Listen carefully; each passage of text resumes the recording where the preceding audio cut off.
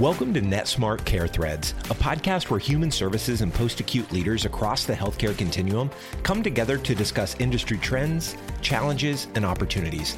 Listen as we uncover real stories about how to innovate and improve the quality of care for the communities we serve. Let's get into the show. My name is Jason Banks, and I am your host today. I serve as the Vice President of Post-Acute Care for NetSmart, and I am very excited about our guest today. He is a former colleague of mine. He is a visionary, and I consider him a great friend, Dr. Balu Natarajan. Dr. Natarajan is the Chief Medical Officer with Seasons Hospice and Palliative Care. And the topic for today's episode is we're going to talk about how hospice and palliative care play a role given today's environment, specifically within senior living communities, and what the next 6 to 12 months might look like for Seasons Hospice and Palliative Care, as well as all other hospice and palliative care providers around the country. So first of all, thank you so much for your time today during this unprecedented time in our country, and thank you for the work that you and Seasons do every single day on behalf of the patients and families at the end of life. How is the team doing? The team is doing well. Thanks, Jason, for taking the time with this. I appreciate being able to converse a little bit. I think that, one of the things that actually has sustained our team nationwide has been the opportunity to converse. I think that when folks are in isolation, that's harder. And, we at least have been able to virtually get together with colleagues across the country, both internally at Seasons, right, as well as with folks like you. So that's been helpful. It's tiring. I think most people said, okay, this will be a sprint, right? Wasn't it back in March? We were closing schools for 2 weeks. Absolutely. And then it became 4 weeks. And now it's like, all right, when's the second wave? Is it a second wave? And are we doing this for another year, another 2 years? Nobody knows. And so, our team members from bedside all the way to support staff, administration, everyone is tired. And part of the reason they're tired is we don't know when the end really is. This is now some sort of strange ultramarathon. But that said, I think that our team is also refueled on a daily basis. When I referenced isolation earlier, a lot of folks in senior living, a lot of folks in skilled nursing facilities, their families are still not allowed to see them. And in those cases where we are allowed to visit them, because we're not even allowed in some cases, in those cases, in those places where we are allowed, we serve as a conduit, and we're able to phone in the family or use Zoom or Microsoft Teams or Skype to bring in the family. And in some cases, that's the difference between having a memory of their loved one or not. So for us, many of our folks, right, with a 6-month prognosis, a large number of them are no longer with us if we go back to the beginning of this thing in March, right? We're approaching, well into 5 months, nearly 6 months of this new way of living. And so while our teammates are tired and while they're definitely thrown off their game, they're also refueled by the mission on a daily basis, which is to serve our patients, keep them comfortable, but not just keep them comfortable, keep them engaged, because none of us really wants to be isolated. We all might say to our families, leave me alone, but we don't want to be like that forever. We certainly don't like it after 2, 3, 4 days. We want some human interaction. And if we think of those seniors, many of them they're not allowed to congregate at mealtime, they're not allowed to interact with one another, and they're not allowed their families. And some of that is fear, and some of that is a government mandate. And so you put all that together, we have vital work to do, and that's really what we've been focusing our energy on. Well, that's great. And I think about the team often and have occasion to talk to one or two of them, and I know that they are absolutely mission driven to be the conduit between that patient and their family during this time. How has COVID impacted the way that the nurse, the chaplain, the social worker are providing hospice and palliative care for seasons? How has that changed under COVID? It's wild. Everything has changed. So let's just start with us, right? Even before we interact with the patient and family, right? Our team members, by definition, so the Medicare hospice mandate, which is wonderful, is we meet, right, as a team every 2 weeks at minimum. So we come together and we meet. And one of the amazing things about hospice staff in general is when you meet, right, you hug. I mean, that's one of the most basic things that we do. And so now we can't even really see each other, right? Most of the time, our meetings are now virtual, right, because of social distancing responsibilities. And so that, right, is kind of where it starts. Then we get to the bedside. What do we typically do? We take the patient's hand and we hold it. And that we might be able to do with a gloved hand, but it's not for as long as it used to be, right? And the conversations are using a mask, and you're dealing with someone who's probably hard of hearing, and that's if they're fortunate enough to even track. But we've always believed neurologically that even if someone has advanced dementia, they can still hear us. They may not necessarily process it, but they can hear tone of voice, they can hear love. And so it's very different. One of our executive directors wrote something, and she had been in touch with someone who had been hospitalized. And so she was able to write this through the eyes of that person who was hospitalized. This was early on. And essentially what the message was, I only saw eyes. I could not tell what someone was thinking about me, what they were saying about me. My spouse couldn't come be with me, and all I got were eyes, and that was it. And we always talk about the five senses and how they all matter in terms of human interaction, and we've taken away so many of those. And so it has been important for us to be extra intentional about all of our interactions, because first of all, the interactions are precious, they're limited. But secondly, they are either guarded or they are modified. And so everything has to be so intentional so that in that precious time, the right message comes across. Yeah. Oh, goodness. I even think about just the eyes, just being able to see the eyes. That's incredibly powerful. So what do you think can and should be done in the current state to continue to serve those that are most vulnerable, whether that be in a hospital setting or in a senior living community? What could and should we come together as a community to focus on doing in the current state? So first is, I think we need to acknowledge, right, that this is hard. That's the most important thing, right? If we don't acknowledge that, right, then it becomes difficult to come up with any plans, right? Because you need common understanding first. So we need to acknowledge that it's hard for the hospitals. They're trying. We need to acknowledge that it is hard for senior living communities. It is hard for nursing facilities. And then it's hard for family members, and it's hard for staff. We need to acknowledge that. Right. There was something I read the other day, which was really powerful, which is simply trying to cheerlead our way through this, right, it's not an option. It doesn't work. You need to look at things optimistically, but you also have to acknowledge, right, the parts that are less desirable. So we have to acknowledge that, right, because I think that will disarm folks through the conversation. And then I think once we do that, then I think we need to come to agreement that prolonged isolation is not okay. And if we can do those two things, then we'll find ways to de-isolate folks. It may not mean that they're going to physically interact, but at least we'll then figure out virtual ways of communicating. And we will partially liberalize who can get to that bedside, right? The sort of person that can serve as the conduit more often. It made sense in March and April, right? Okay, we're just going to lock everything down. because it felt like we were going to lock everything down for a couple of weeks or a month.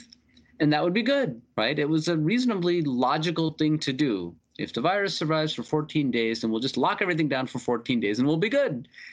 Well, the virus is smarter than us that way. And so we need to rehumanize how we do things.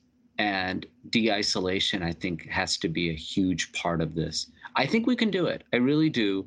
I think we can do it by being safe. There are a few things that we've learned. Those institutions that have been extra careful, right, about personal protective equipment and extra masks and social distancing and hand washing, all those things, you know, their infection rates are far lower than the percentages reported by the World Health Organization. And if you take that, right, these are folks dealing with the most vulnerable population.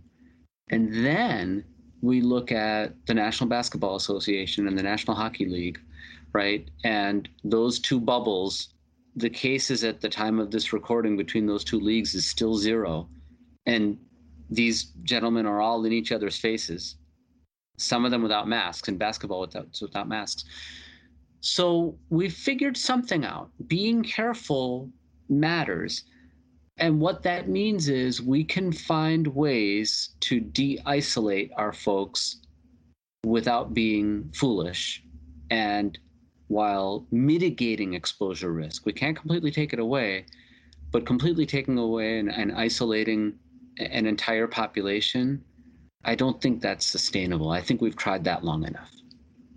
I would agree with you and totally agree that there's absolutely something to be said for things like human interaction, human touch, beyond the virtual screen element of that. So now I'm going to ask you the most difficult question. Nobody's been able to do this, and I know it's unfair to ask you to do it, but what do you think this looks like 6 to 12 months from now in terms of caring for patients, hospice and palliative care patients specifically in senior living communities? So I'm asking you to be a bit clairvoyant here. And again, I know that's probably not fair, but wanted to get your perspective on what you think the future looks like over the upcoming months. Yeah, I'm going to be cautiously optimistic. I think in 12 months, we are starting to find ways out of this. I think in 6 months, it's harder. In 6 months, it's February. And you and I both live in Chicago. So we know that February in Chicago, right? And I don't know about February in warmer, sunnier areas, but February in colder, cloudier areas are miserable anyway, because the holidays are over, the spring isn't here yet, and everyone's tired of wearing the hat and the gloves and everything else. And so now if we overlay a year of some degree of quarantine or some degree of social distancing, I think in February it's still hard, right? If we're lucky, there's a vaccine, right? But we would still be in the midst of administering it. And so we would be looking at COVID and influenza, right? And we would still be trying to get our arms around exactly what to do. So I think 6 months from now, we have a plan, but we haven't implemented it fully yet. I think 12 months from now, in the senior living setting, we have a much better plan, and we've learned lessons. So what do we know, both in senior living as well as in skilled nursing? We've been able to figure out, right, how to stem the tide of a deadly infection. So that means in the worst of times, if we were able to do that, then later we should be able to apply some of those lessons learned, right, for the future. And in the same setting, even as we de-isolate all of ourselves. So we're going to figure the vigilance with which we are cleaning doorknobs and, you know, maintaining some separation, especially when someone's got a cough, that sort of thing. I'm hoping that's here to stay, because if that's here to stay, we'll be able to keep our loved ones around potentially a lot longer than we do today. Awesome. And then what can we be doing? The average person, has much more free time, so to speak now. What can we be doing? And I get this question a lot from a number of people that I know that are looking to serve, right? They want to be able to help those that are on the front lines, you and your team, and without putting you or the people that you serve, the patients and families, in harm's way. So what are some things that we should be thinking about or can do to help those that are, again, on the front lines of this, really, really dedicated team members? What can we do to help? What should we be doing to help? What should we be thinking about doing? Yeah, I'll tell you, there's so many simple things that could be done, right? So let's say, folks who are in healthcare, right? And part of it goes, again, back to that social de-isolation, but then some of it gets really practical, right? So your kids, I think, are just going back to virtual school right now. That's right. My 14-year-old just started high school at our kitchen table, and my 11-year-old is starting middle school here in a couple of weeks, right? A simple thing, right, that you could do is, if I'm overwhelmed and I am busy trying to get to a patient and he's tugging at me for help with math, right? I think I read Ashton Kutcher or someone like that, right? They were calling their friends and they were building cohorts where, the parents were all dividing and conquering subjects. And so one parent among, their peer group was hosting English classes and one was hosting social studies, et cetera, et cetera. There are ways, I think, that we can connect with one another, right, and help out with things that the kids might need, right, from a phone a friend perspective. We've been arranging at Seasons tailgating opportunities. So we ordered these chairs. Okay, go outside, wear your mask, go outside the office, spread apart, right, and sit and chat. You love sports. I have missed, Jason, the opportunity to chat about the Cubs with you. We haven't been able to talk about Rossi and what he's done at all, right? But if you were to give me a call and say, hey, how are things? Or text me and say, if you want to chat about the Cubs sometime, let me know. I would welcome that, right? It's not about masks. There's nothing to talk about, right? And we could sit there and complain about the lack of a closer, and that would be cathartic for me, right? So the tendency is to feel like I have to do something healthcare related, but every one of these folks in healthcare has a whole life outside of it. And serving the folks around them has been difficult. And then our team members, they feel guilty, right? Okay, am I bringing this disease home? Am I shortchanging my family? Now my family's home. I can't be there. They're not out of the house. They're not able to compete in sports like they usually do. All the outlets are gone, right? One of the ways that my wife contributed, she's an orthodontist, but one of the ways she contributed for my colleagues, she teaches meditation. So she hosted meditation sessions, which at Seasons we created a number of different venues to do that. So if you've got a skill set of some kind, right, sharing that with the human beings that make up the healthcare community, right now, that's probably the biggest thing many of them need. Awesome. Well, I agree with you, and I think the Cubs can do like they did in 2016 and pick up an Aroldis Chapman when the time is right to go win the championship. So I wanted to thank you again, Dr. Natarajan, for sharing your experience. I wanted to thank the audience for listening to the NetSmart CareThreads podcast, and appreciate all of your time today. Thanks much. At NetSmart, we understand the challenges facing provider organizations. Our team will help you navigate changing value-based care models with solutions and services that make person-centered care a reality.